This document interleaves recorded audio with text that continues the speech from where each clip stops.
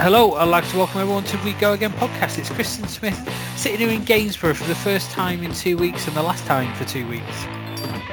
And sitting here in West London, it's me, Rob Overfield, busy doing a podcast and multitasking, doing other things while he's busy. And here in Berkshire, it's me, James Barstry, and knows Rob's lying because men can't multitask. Let's just wait and see how this evening comes out first. Well, I'm not sure where to start, other than my thoughts. I don't know whether you saw Yes. the Oh my God. thing yesterday with Gomez. It was horrific. Yeah, it was pretty bad, so thoughts with them. And it was, I mean, how it was, 2 minutes in, and already those three little letters. They said that they gave the red card to Heung-min Son because of the injury. That's what the Premier League actually said. That's why they turned it from a yellow to a red card, because the bloke got injured. It wasn't even Son that injured him. He went, his foot caught in the grass, and then Serge Aurier came in on top of him. Son's challenge was a yellow card, but you just know that they can't really appeal it, because it'll get added on, won't it, for a frivolous appeal, because the Premier League have already said it was endangering a player's safety. But I mean, it's a horrific injury, and hopefully it's only 6 months rather than a year for Andre Gomez, because he's such a good player. And I do worry for him, because when he was at Barcelona, he came out and said he struggled mentally with the pressure of playing for the club. So you just hope that he's going to be able to cope with the mental side of this sort of injury and this sort of layoff. So hopefully he's got a strong support network around him. I'll go the other way. I said to Laurie when I was watching the game, that's cynical and a straight red. As soon as it happened, before he even knew he was injured, because what had happened, he'd reckoned that Gomez had given him a forearm smash, and he didn't get anything for it. He saw Gomez with the ball, and he was going after him, not to injure him. I will agree with that, but it was a cynical challenge which put him off balance, and then the collision, the floor, everything happened with Aurier. So yes, he didn't cause the injury, and he didn't set out to cause the injury, but it was a reckless challenge by Son, in my opinion. I know what you're saying, because he is nowhere near the ball. The ball's already gone, and he does lunge at him from behind. It's the old classic, isn't it, to take him on for the team, and it's something that I do actually. It is one of my biggest bugbears. Is the professional foul. You see defenders do it on the halfway line to stop a player running clean through. And it is, I agree. It is one of the dark. It's as bad as diving for me. It's cheating. So when we saw a bit of that with Richarlison in the same game. It was an absolutely terrible game. Yeah, it was awful. I had misfortune to watch it all. Yeah, I saw most of it. Yeah, I mean, you've kind of won me around. Maybe I'm a bit biased because Heung-min Son's one of my favourite players. He's a great player. I really love him. He's exciting. He brings tempo, and he's genuinely two-footed as well. Yeah. And I don't mean the tackle. But I heard it on a podcast. An ex-player or a pundit. It might have been on 5 Live, was saying that this will be the next thing that gets that VAR will start coming down on is this tackle, this one for the team, and it'll end up being a straight red, which, to be honest, should make the game better. I wouldn't be against that, because I watched when I first saw it, I thought, oh, that's a yellow card all day long, and I did see it again today, and I was like, oh yeah, it was a nasty challenge. If he doesn't get injured, it would have only been a yellow, because the referee was a yellow. He showed him a yellow card. He didn't show him the yellow card. He got the yellow card. No, he got the yellow card out. No, he showed him the yellow card, and then walked over, and then looked at the player that was injured, and then walked over and gave him the red. So it was, and they did say the red card was because of the injury. Yeah. The other thing is, if they're saying that endangered the player's safety, then every tackle on the pitch endangers a player's safety, because if you're out of control when you slide in. So every sliding tackle should be a red card if going on that. It's I mean, like, the important thing is, though, that obviously Andre Gomez is back playing before the end of the season, hopefully. It's gutting for him as well, because we've got the Euros coming up as well. I mean, really, a lot of this is all because of just cruel chance that his studs happen to catch in the turf. Any other time, not an issue. So it's a case of because the sheerest bit of misfortune in the action, 99 times out of 100 never happens, the guy's going to be out for 6 months. But was it worth a red card? If it wasn't for the fact I'm not going to swear, I would say it was an overreaction. What happened was the referee was not refereeing the challenge. He was refereeing the outcome. And that's different. And there's a complete world of difference between the two. Well, you just said... formally, 3 or 4 years ago, that would have been a yellow card all day long, and it would have been shown, and the game would have continued. I feel for Gomez, because of no fault of his own, because of an accident, he's going to lose the most of the season. But I do not agree that Son should have been hung, drawn, and quartered the way he was after the game last night. And do you know who were the worst supporters for doing it? Go on. North London Arsenal's. Yes. An ex-player, not for Arsenal, but an ex-player was straight on the line saying it was dirty, it was disgraceful, it was cynical, it was no intention to play the ball, blah, blah, blah. And I just said, oi, you played. Did you go out to do that? You did. So therefore, you can't go and castigate a professional player for an accident.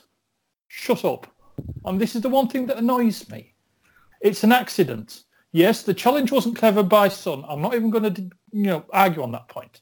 But for one little bad step that catches his feet in the turf, his leg gives way, crashes into Aurier, and that's him out for the season. But Son was not, didn't deserve what he got.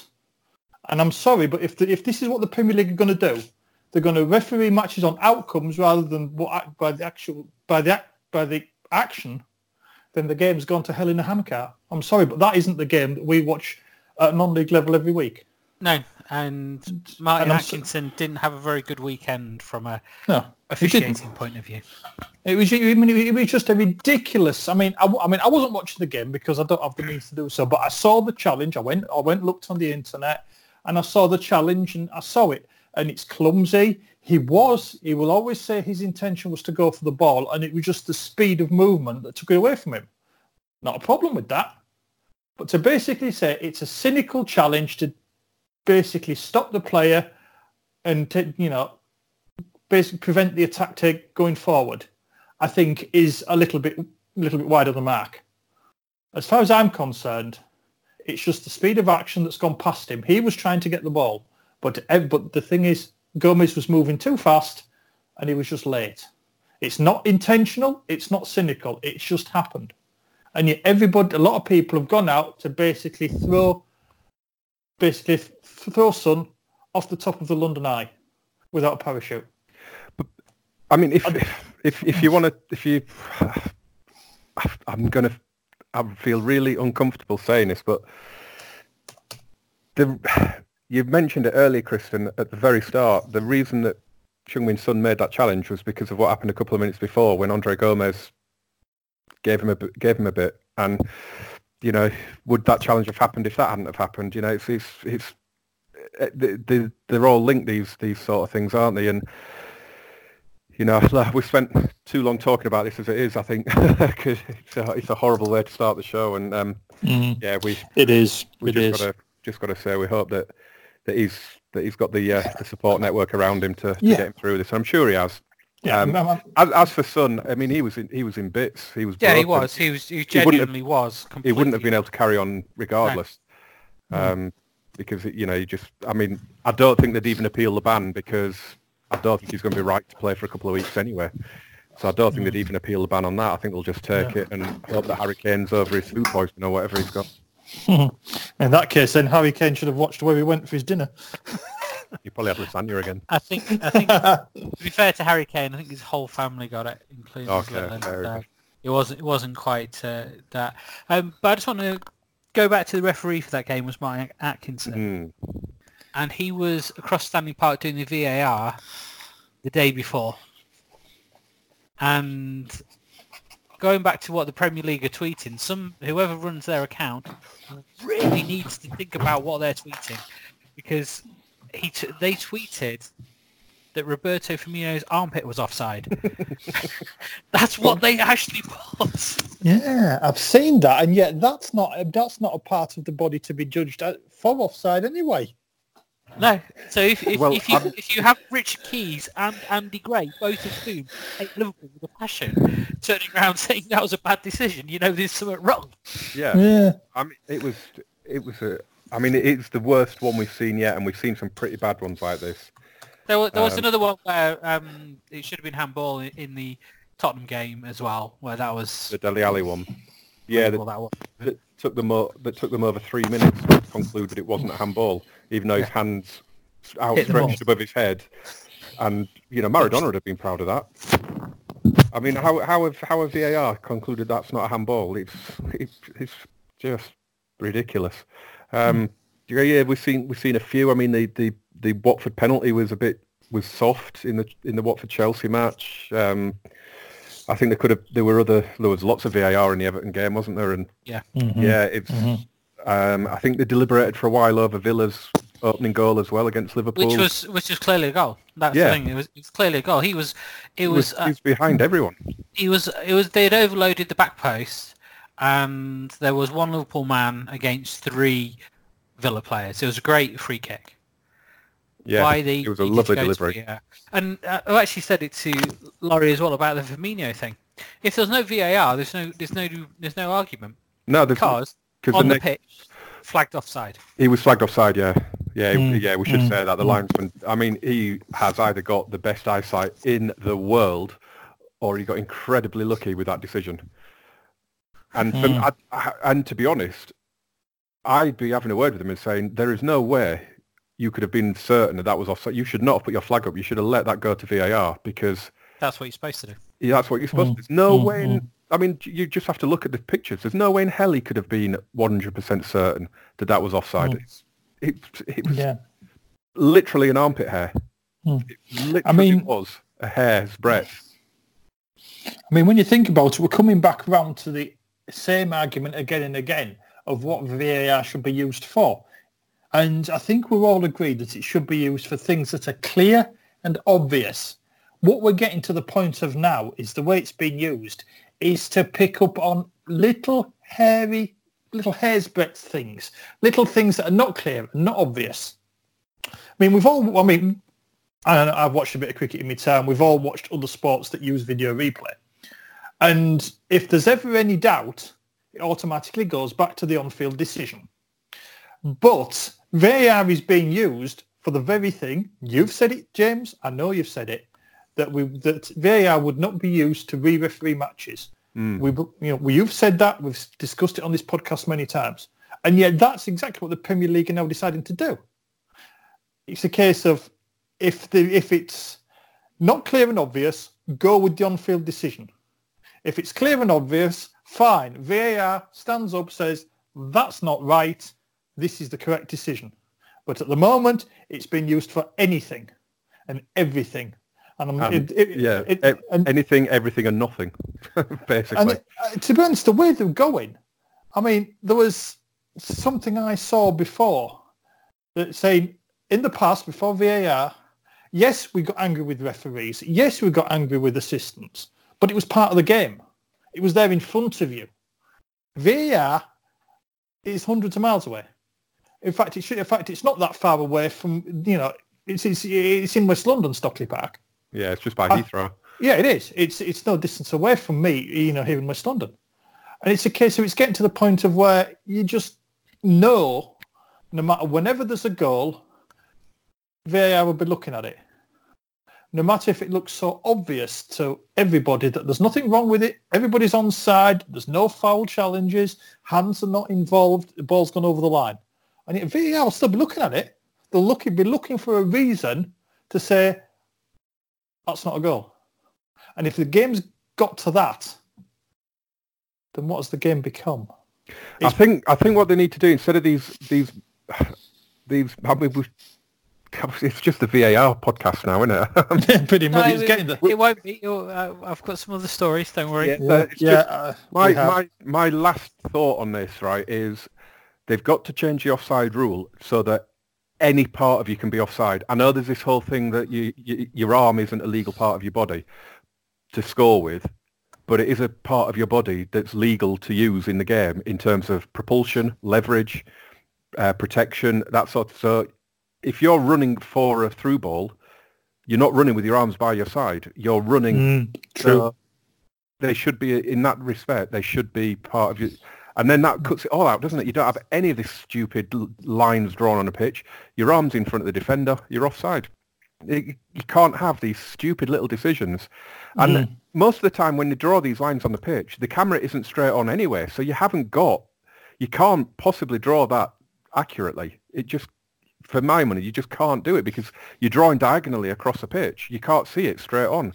They should have, I don't know, they should have several cameras all lined up down from, I don't know. There's got to be something better to do it with. I can't reconcile with the way they're doing the offsides at the minute. It's taking away the enjoyment. The players must hate playing. I mean, it's killing the Premier League for me. Absolutely killing it. It's used pretty well now in Spain and Germany and Italy and. Well, funny you should say that. Segue. In Germany, it has just cost Niko Kovac his job. Oh, okay. It's not the one I was going to, but no. I'll let you move on to that one. I just want to, because Niko Kovac got sacked yesterday. Was that? I know they got absolutely battered by you. They got battered 5-1, but before they conceded a goal, Jerome Boateng got sent off.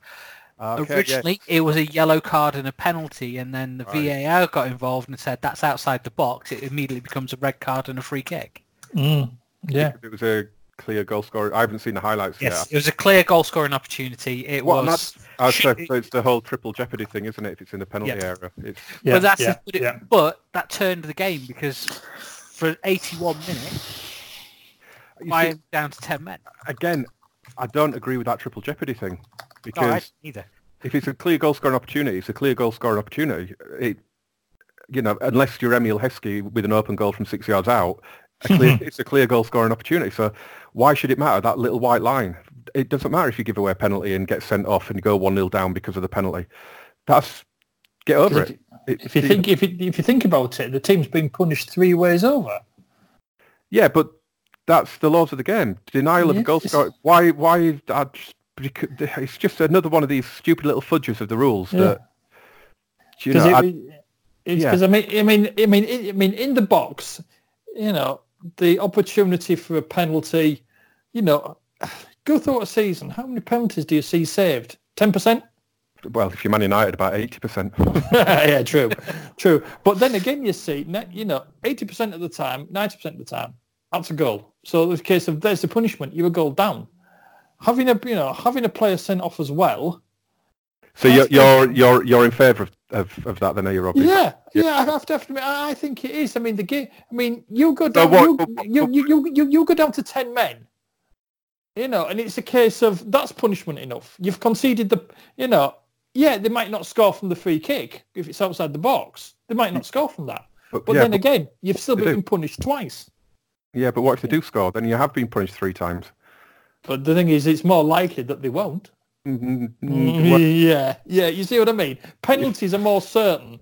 It's a case of I think the rules are okay as it is. I don't deny that, but unless you then say it's an indirect free kick, or it's still giving the opposition an uncontested direct shot at goal. Yeah, all right, they might have a crowd of players and a wall and but for some players they would prefer a free kick than a penalty. I mean, Leo Messi's better with free kicks than he is with penalties. I'd rather him have a free kick 25 yards out than a penalty, to be honest, because he's rubbish with penalties most of the time.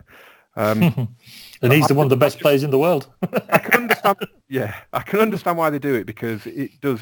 If you do get a man sent off and you give a penalty away and they score, it almost does kill the game. Especially, I think it was in the first 10 minutes, wasn't it, that red card for Boateng? 9 minutes in. Yes, I mean, I don't care. It's Bayern Munich. They got hammered. So, but I can understand from the paying fans' point of view, it could end it as a contest, especially if it was the other way around and Bayern were a goal up with a man up. They would go on and win that 7-8-9. So I get it, but if those little fudges of the rules, that one little white line makes that much difference, that it's that you don't apply the rules in the same way. To me, it doesn't sit right, but it's just one of many things, really. I guess. But yeah, shall we move on to this one in the Zweite Bundesliga then? This oh yes. That's the thing. I didn't even realise we've not even spoken about that one. No, because we didn't record on Thursday, did we? We're recording this on Monday night because of work and things. So yeah, this was Holstein Kiel. I can't remember the player's name now, but there was a striker for Bochum went through and dragged his shot hopelessly wide. He will probably say it was part of the plan now. But the ball going out of play, and the Holstein... Michael Eberwein. That's the one. Yeah. So as the ball's going out of play, Michael Eberwein, rather than letting the ball go and wasting time, he just knocks it back into the field of play so the goalkeeper can take the goal kick. Unfortunately, the ball hadn't gone out of play, and VAR checked it and said that's a penalty and a yellow card, because it's one of the little-known rules that probably only the VAR knew of. I'm guessing the referee probably, the pitch referee probably didn't even recognise that rule. But yeah, it is a rule that if a substitute isn't allowed to interfere with the field of play. 12 men on. Exactly. So, he effectively entered the field of play. Yep. A card and a penalty. Is it a penalty because he entered the field and touched the ball in the penalty area, or? Yes, it's a direct free kick. Right. Okay. Which obviously but you can have direct free kicks in the penalty area. So why is it? No, you can't. You can't have a direct free kick in the penalty area. It's a penalty. You have to. Okay. Fair enough. So yeah, I think Holstein Kiel won the game in the end. I think they won 2-1, didn't they? So in that respect, it doesn't matter in the grand scheme of things. But yeah, it's one of those things. The substitutes won't be warming up behind the goal anymore. I can assure you of that. Well, they shouldn't be anyway, in my opinion. But no. But they were behind their own goalkeeper's goal. If it was behind the opposition goal, but then they are potentially distracting the opposition strikers, aren't they? So yeah, I agree. In youth football, you're not allowed to stand behind the goal.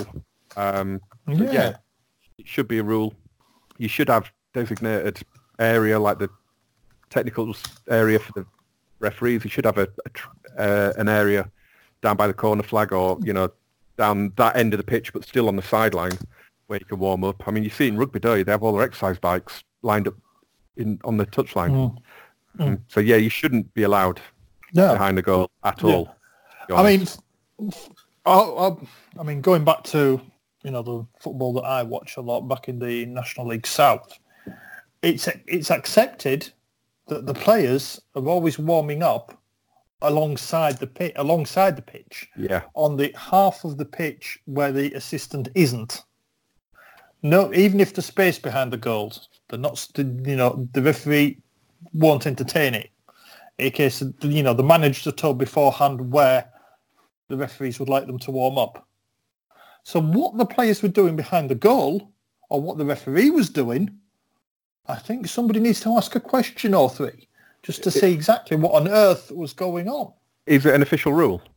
I don't know if it's a law or... I don't know if it's a law or an official rule, but it's basically for convenience of the match officials. If you think about it, if they're warming up on the side of the pitch where the assistant isn't, they're therefore not interfering with anything.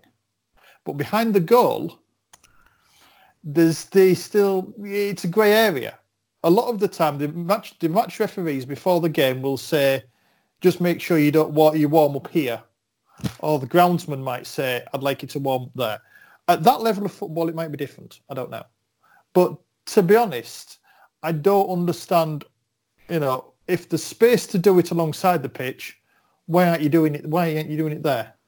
Why are you walking 50 yards to go and warm up? I think they get doing it to get as far away from the manager as they can, I think, aren't they? So, if it's that bad, then I suppose I can understand it. because they don't want to come on. But yeah, I'd be surprised if it wasn't an actual law or something. But if it is, then the referee should have enforced it, shouldn't he? But yeah, comical. Really, in the professional game, at the second tier of German football, that's quite a comical thing to fall foul of. I think it is. It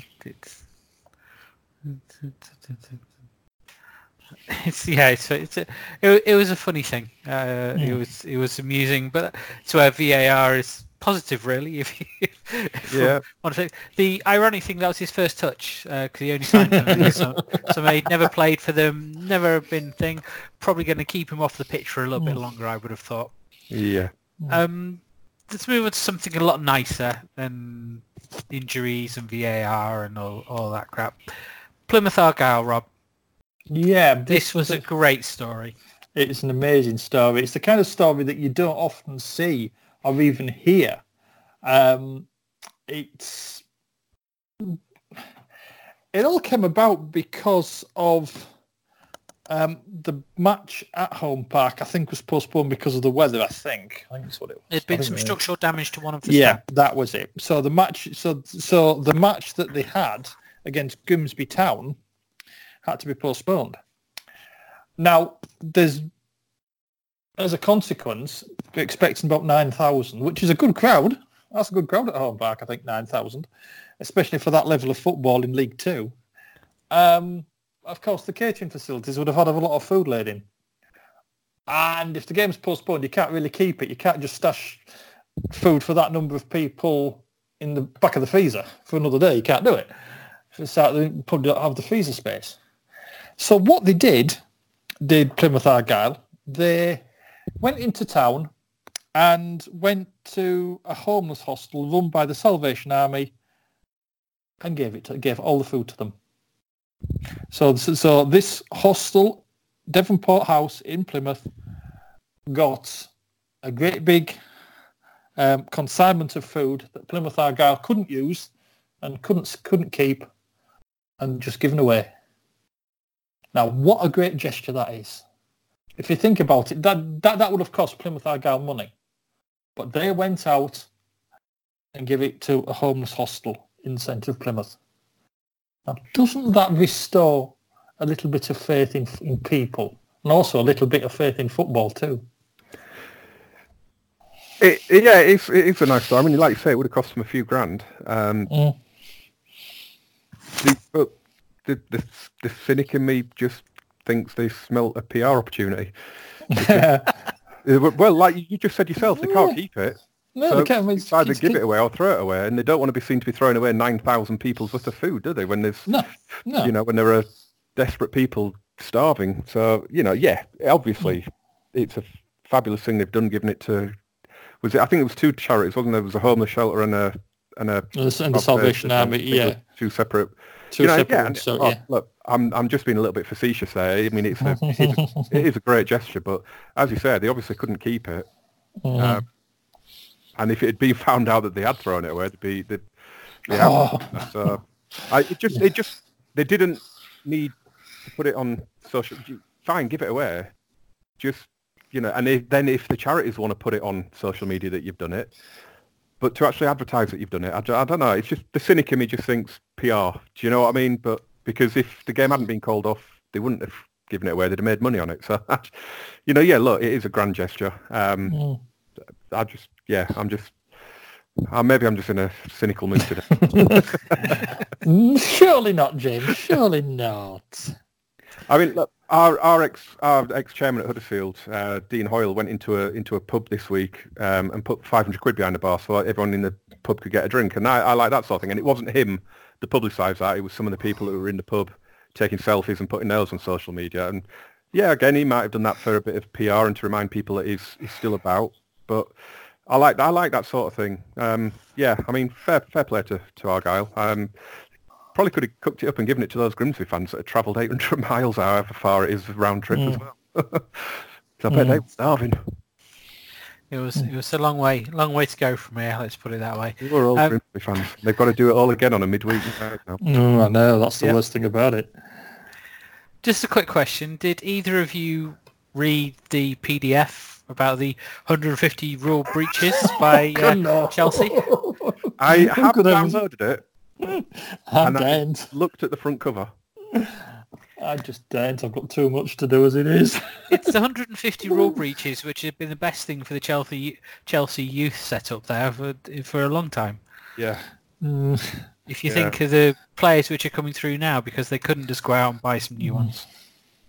Yeah, and we said it, I think, before, because obviously they're famous for having players out on loan everywhere, aren't they? And we said at the time, I think, when it came through this verdict, that it might actually end up being a good thing, because they've got some really quality young players and really quality young English players at that, and they should now be able to bring some of them through and see what they can do. And my God, are they reaping the benefits of it? These players that have been out on loan, Mason Mount, Fikayo Tomori, Tammy Abraham, obviously, they've just come into Chelsea now, and they're going to save the club a hell of a lot of money going forward. They're not going to have to buy a new striker in the next summer. They're not going to have to buy a world-class midfielder, and they're not going to have to buy a really quality defender, because they're already there. There are other players. There's Reece James, who apparently is a wonderful right-back that will probably be the first choice by the end of the season. Then, of course, you've got the two lads that have broken into the England team but have suffered with injury, in Loftus-Cheek and Hudson-Odoi. Thankfully, Hudson-Odoi is back and playing well already. He's only been back a couple of weeks, and he's already back to his best, which is great news for England as well. Loftus-Cheek isn't back yet, but he looks like a real prospect as well. It just, all the stars aligned, didn't it? Because, Frank Lampard becomes manager, and it just, I don't know, it just, all the cards are falling into place for them. And and I don't hate Chelsea as much as I normally do, which, is a strange feeling. But I really enjoy watching him. I love Tammy Abraham. His finish at the weekend was that of a 8-9 year senior pro, not someone who's in his first 8-9 games for the club. It was the pass of the season from Jorginho, just to whip that round first time like he did. And it wasn't a fluke, because if you look at it, he does look up before the ball gets to him and looks to see where he's going to put it. And oh my God, what a pass, and what a finish from Abraham. Oh God, yeah. We've spoken about Tammy on this podcast before. I've said that for me, he should be in the England team ahead of Harry Kane, but Harry Kane's captain and gets picked because he's captain and on reputation. But for me, I think Tammy Abraham, wow, what a player. I'm delighted he chose to play for England, of course, because we had that debate, didn't we? We did. With him and Tomori about their dual nationality and their potential of playing for Nigeria and Canada. So delighted that they both declared for England, because they are real prospects for us going forward for the national team. And when you bring in these other ones that I've mentioned, Mason Mount, what a player! A player. Looks every inch a Premier League player, every inch an England player. Unreal talent, and these are players that probably would never have got the chance. So no. And as I say, you buy a Tammy Abraham level, or a striker playing at the level that Tammy Abraham is playing at now, you're talking 100 million easily. Lots. Oh yeah, easy. If you buy a player that looks as good as Mason Mount looks at the moment, you're looking 80, 90 million again. So they have saved the club tens and tens, if not hundreds of millions of pounds. And, Mr. Abramovich must be absolutely delighted. It just wouldn't it be ironic, after all these, Rob, of all these years of buying these amazing foreign players, and they have had some amazing foreign players over the years, wouldn't it be incredible now if they suddenly got a load of success with homegrown talent? Yeah, it's ridiculous, really, how it can be that out of something that's a little bit, I don't know, not disgraceful. Well, you can call it disgraceful, because Chelsea are still arguing the point, but in many respects they've really got a hope. But out of something that's bad, it's coming a mass amount of positive. All these young players that are coming through that have just been sent out on loan here, there and everywhere, Championship, other Premier League clubs, even one or two overseas, I think there were. And now they're being given that chance, and basically they're showing that it's back to the age-old saying again. If they're good enough, they're old enough. By goodness, these lads are good, and yet before this transfer ban was put in place, they would never get a sniff of playing in Chelsea's first team. And look at how they're grabbing it. You're right, James. Every one of those players that's come in, that's been out on loan, that's as it's a case of gone off and played for other clubs, done everything elsewhere. Now they're getting a chance to play at the top level for the club that they signed for. And look at the reputation they're building for themselves already. They can, and they can still get better. This is the crazy thing. They can get better than what they are. They can still develop. What are they going to be like? By the end of this punishment for Chelsea comes to an end, they're going to be some of the best players possibly in the country. They're going to be irreplaceable, aren't they? They just, I don't think they wouldn't get it past the Chelsea fans if they were to say, we're signing insert big name striker here. It'd be like, hell no, you're playing Tammy Abraham. He's one of our own. Exactly. He's far better than anything they could bring in, I think. Because how old is he now? He's 21, 22, something like that. It's going to be about that, yeah. And I mean, the goals he's scoring are just ridiculous. They really, he's scoring all kinds of goals. He's making them for himself. He's scoring first timers. He's not just a one trick pony. He's not just a fox in the box. He's quick. He's strong. He's mobile. He links the play super. So he can be a target man when they need to clear the lines. It can be that little link play where he can just do a couple of little 1-2s with midfield while the wingers get it forward. He can go out wide himself. We saw it on Saturday for the winner. He went out wide and crossed it back in for Christian Pulisic to tap in.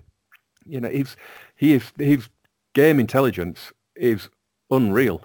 And obviously it's because he has been out on loan in the Championship. He had the tough spell at Swansea, wasn't it, when they were in the Premier League, and he wasn't really good there, and there were serious doubts over him at Premier League level. But then he went back down with Villa into the Championship and absolutely killed it last season. And he's grabbing this opportunity with both hands, and it's fantastic. And hopefully other clubs are gonna go down the same sort of route. And it is ironic, obviously, the reason they're being punished is because they were signing kids, and it's kids that are doing the job for them. But it's a delicious irony if you're a Chelsea fan, isn't it? It is. But the thing is, the Chelsea fans are also now realising the fact that they have quality in their own backyard. They have quality already at the club without having to go out and spend money and buy it. English talent at that. Yeah. And so it's a case of the Chelsea supporters hopefully will realise that yes, your academy has been has churned out some of the best players for other clubs for a number of years, and now it's finally doing it for themselves. And with a bit of luck, they'll take that on board and realise the fact that, hell, you don't need to go spending, 50, 60, 70, 80, 100 million on players. First, check out what you've got yourself and give them a go. Then if it doesn't work in pre-season or, they don't look as if they're up to the part, then you've still got a little bit of time to, not much, you've got a little bit of time, to get the players in. It's far better to concentrate on the players that you develop yourself. Look how many years Manchester United did that. it was funny, I was thinking about it. I reckon in 15, 20 years' time, we'll be looking back on the class of 2019 for Chelsea like we do for the class of 19. Yeah. I genuinely think these lot could be that good. I really do. I think if they all stay largely injury-free and they continue playing together like this, because it's the spine of the team, isn't it? It's your centre-back, it's your centre midfield, it's your striker, couple of wingers. They could be whatever they want to be. And isn't it weird that the two most exciting teams in the league are not the top two? It's actually Chelsea and Leicester. They're the two most fun teams to watch. There's something. We see it at the weekend. There's something just boringly relentless about these two teams at the top that are the best two teams in the world right now. If they stay apart from each other in the Champions League, they will meet in the final because there's not a team in the competition that can live with them. But you just know they're going to win. I mean, it's just ridiculous, and they are just boringly relentless. I mean, it must be brilliant if you're a fan, and they are brilliant teams to watch. But with Leicester and with Chelsea, you don't know if they're going to win 4-2 or lose 4-2. You know, and that's the beauty of watching them. And Leicester have got their own brilliant young players in James Maddison and Ben Chilwell, who used to play for Huddersfield, and they've got some cracking young players at Leicester as well, and they are such an exciting team to watch. And why is Jamie Vardy getting better with age? Guy is ridiculous, and he's getting better ever since the thing with Colleen Rooney and his wife. All the opposition fans have taunted him, and they just don't learn because he scored every game. It's just, I mean, his finish on the weekend was out of this world with his left foot. It was just coming behind him. He had to generate the power a little bit. He had to drag it across the keeper. On your weaker foot like that, you could lash at it and put it way over the bar. It was a finish of someone who is just uber confident. And, why isn't he available for England? What an option he would be off the bench in the Euros. But, yeah, I mean, those two are fun to watch because you don't actually know what's going to happen. No, you don't. I mean, we were kind of dreaming that something would happen with Man City and Liverpool at the weekend, both losing late on. Then Man City scored the winner on, was it 86 minutes, I think? And at that point, Liverpool was still losing after 86 minutes, and they end up winning the game. And it's just like, I mean, I want Liverpool to win the league. As a neutral watching it, I want them to win the league because they haven't won it for 30 years. I'd like them to win it. I love Jurgen Klopp. I'd love them to win it. But you just always know they're going to win. And Sunday should be really, really interesting when they come face to face at 4:30 at Anfield, because that's either going to be the worst 0-0 you've ever seen, or it's going to be 5-4. Because you just don't know what's going to happen in that one. It should be good, but they can't both win, can they? No, and really, you don't. It's not a game which either team would take a draw in, to be honest. I think, yeah, that's an interesting point, that, because neither club will want a point, because Liverpool have let a couple of points slip, didn't they, at Old Trafford? Because are they 6 clear now, and they were 8 clear. I think that's what it was, wasn't it? And so if they draw the game and it stays at 6, knowing they've got to go to Man City, that gives Man City a massive lift. Knowing that if Liverpool do happen to lose a game, they're right back in there. But if Liverpool win it, it's done for me. I know it's only bonfire night, but if Liverpool win on Sunday, 9 points. They've only lost 1 game in the last season and a bit. Yeah. Can you see him losing 3-4 games between now and the end of the season? Not sure. Strange. You're a Liverpool sympathiser, aren't you, Kristen? He's very quiet about it, though, isn't he? You're a bit of a closet scouser, aren't you, I think? Yes, I need to keep quiet about it. So. It's far better somebody else talking about it, and like you say, because obviously I want to see Liverpool win, and one could actually say overall, just trying to move on a little bit, is that I'm now 42. Is that all? Yeah, that's all. And yeah, I'm in 42. that's the thing. Checking his passport there. Lost my train of thought. And I've been a Liverpool fan since I was 6. So yeah, it's something that's close to my heart, and one would say that I would bleed for the club, and that becomes a question for you two guys. Hull and Huddersfield, would you bleed for your club? I don't know where this one's going. I know where this one's going. I do know where this one's going. To be honest, I don't know. It depends on the context. Yeah. Okay. Sorry, James. I know where Kristen is going with this one. Not because I gave him the story, but I've read the story. Yes, in Germany, you get paid for giving blood. Union Berlin fans have been and given blood to help the club. Oh, okay. They've donated the money they've got just to keep the club alive. And this is a top-flight Bundesliga club. Yeah, So I mean, it's the first. I just it's thought the it was first an season. amazing. It was an amazing thing that they've. They're in East Berlin, and I'm not sure what happened at the weekend. They won 1-0 in the Berlin derby. Yeah. Yes. So it's Apparently it was an great awful game, but most derbies, they're either Yeah. great games or awful games. It's Yeah. one extreme to the other. But as I say, the fans can donate blood, and they donated. So every time you donate blood, pint of blood, you get some money, and they then donated that money to the club to keep the club alive, that is which awesome. was an amazing thing. Literally, they bled for their club. Yeah, that is dedication. No, that's quality. That is a proper fans. Yeah, coming together to well, they literally are the lifeblood of the club. Yeah, it's brilliant. Kudos to him. Do you know how many there were? How many fans did it? I've just put the story in the thing. 2.5. Let's see. It doesn't say how many you've actually done.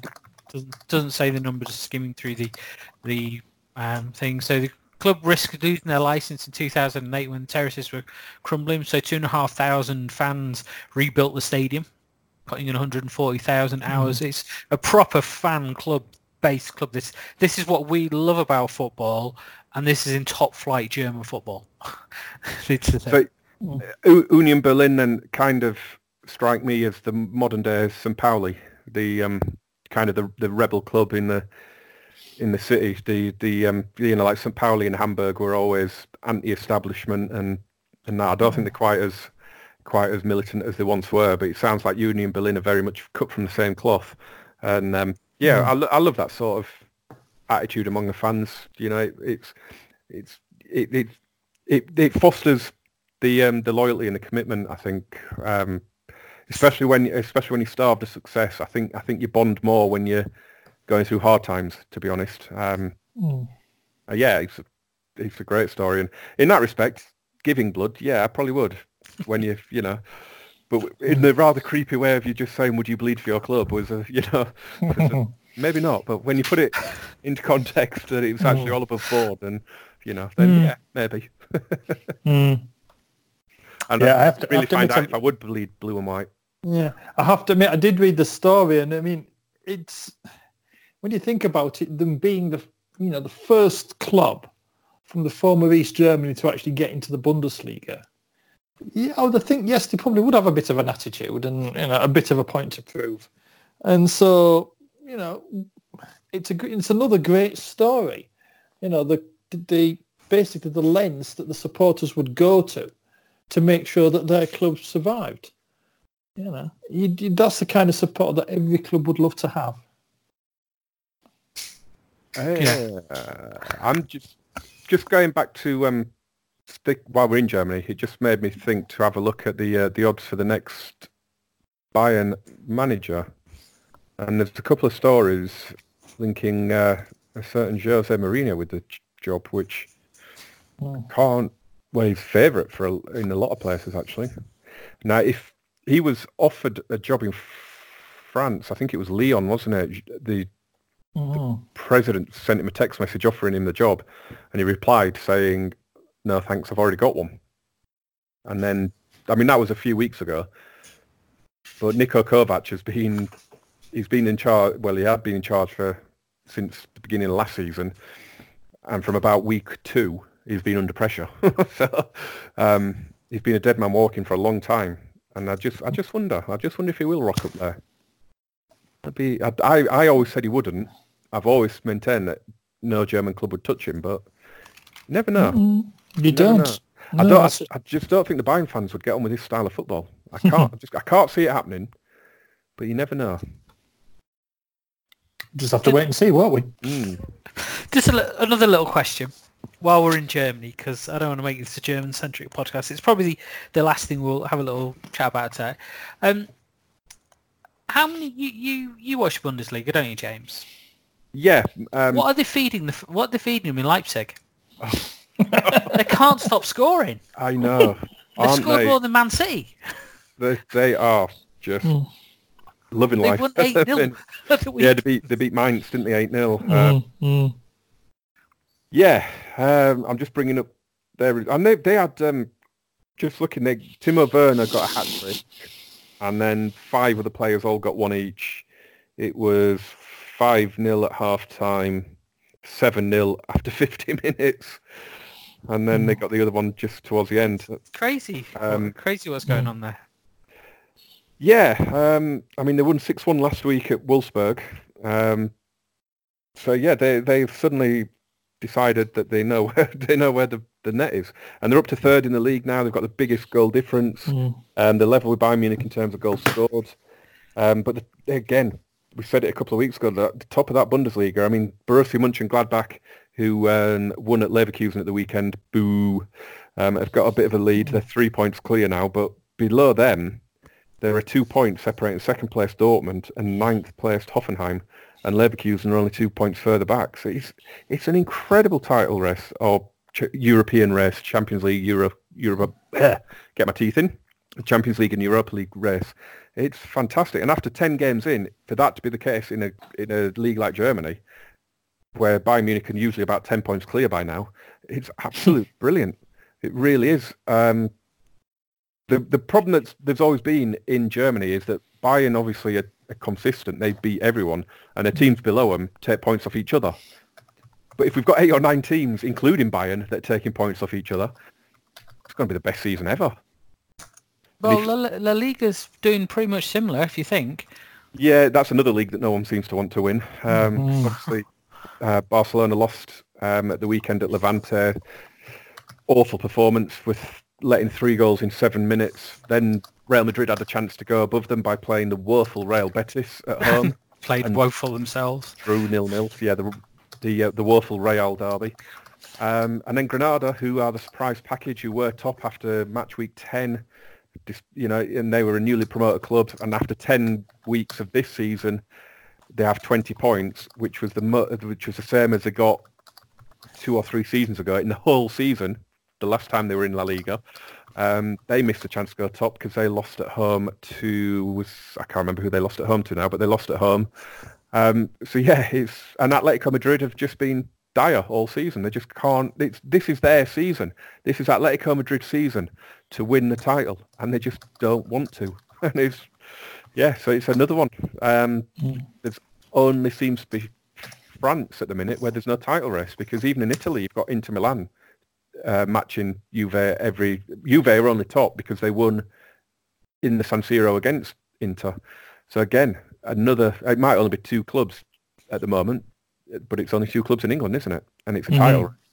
Yeah, and to be fair, our title race has a 6-point gap. So, it's nice to see. It is nice to see that some of these leagues have closed the gap on the big boys. I didn't realise until I was watching one of the games at the weekend in Italy that Juve have won it like 8 years straight. Yeah. That's a pointless league. Yeah, but Inter have made some great signings. They've got Antonio Conte in charge now.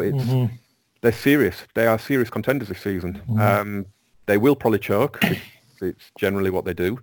But, long may it continue. The only uncompetitive one at the minute is France.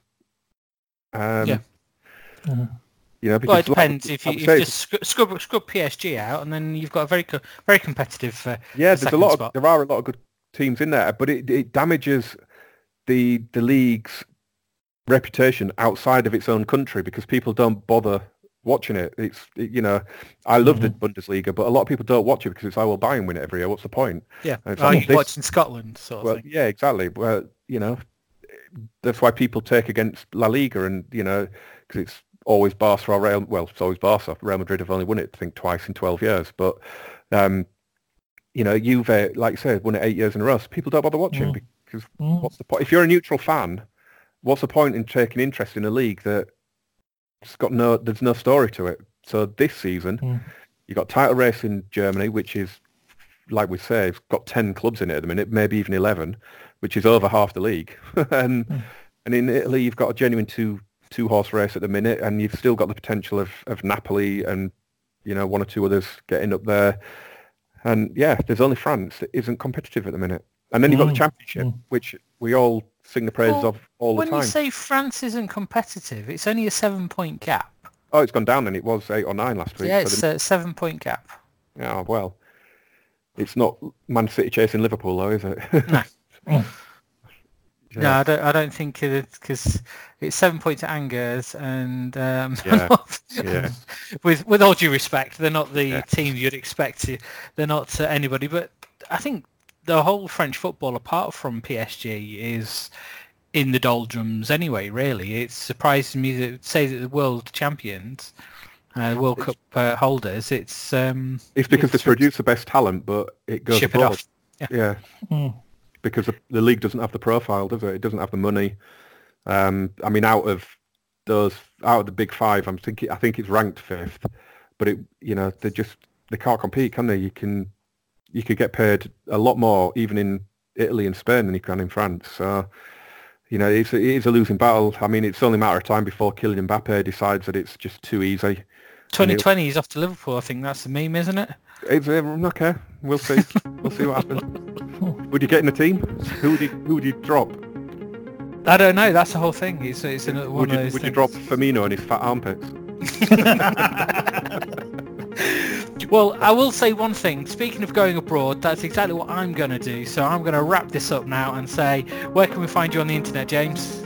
You can find me on Twitter at GamerJamesFM. All my stuff that I end up doing is on there. Football Manager 2020 is, the beta for the game has just dropped. So if you fancy the new game, then pre-order it and you can get the beta now. You can get it for less than, I think you can get it for about 25 quid if you search online and get a deal code. So yeah, there is content for that on my channel on YouTube. So just head over to Twitter. And I'll let you tell us when we're next recording, Kristen, because I'm a bit confused. Rob, where can we hear you ranting? Because you stopped doing it. I've been trying to be sensible and quite personable recently. I haven't really lost my temper with anyone, but yes, still out there on Twitter, still disagreeing with everybody on at Baby Drillbo, still blocking people I don't agree with, and we've been recording the podcast. You haven't blocked me yet, have you? No, never in a million years, James, because you don't disagree with me often enough. But all the time we've been discussing the podcast, I've written 7 emails, so there you go. I can multitask. Amazing. None of them make any sense, and they've all gone to the wrong people, but it's pretty impressive. Now, James. Now I'm getting blocked. No, I just might have to send you more things about Hull City. Did I send you the highlights from the game at Huddersfield? No? I must do that. I could always send you the ones from Saturday.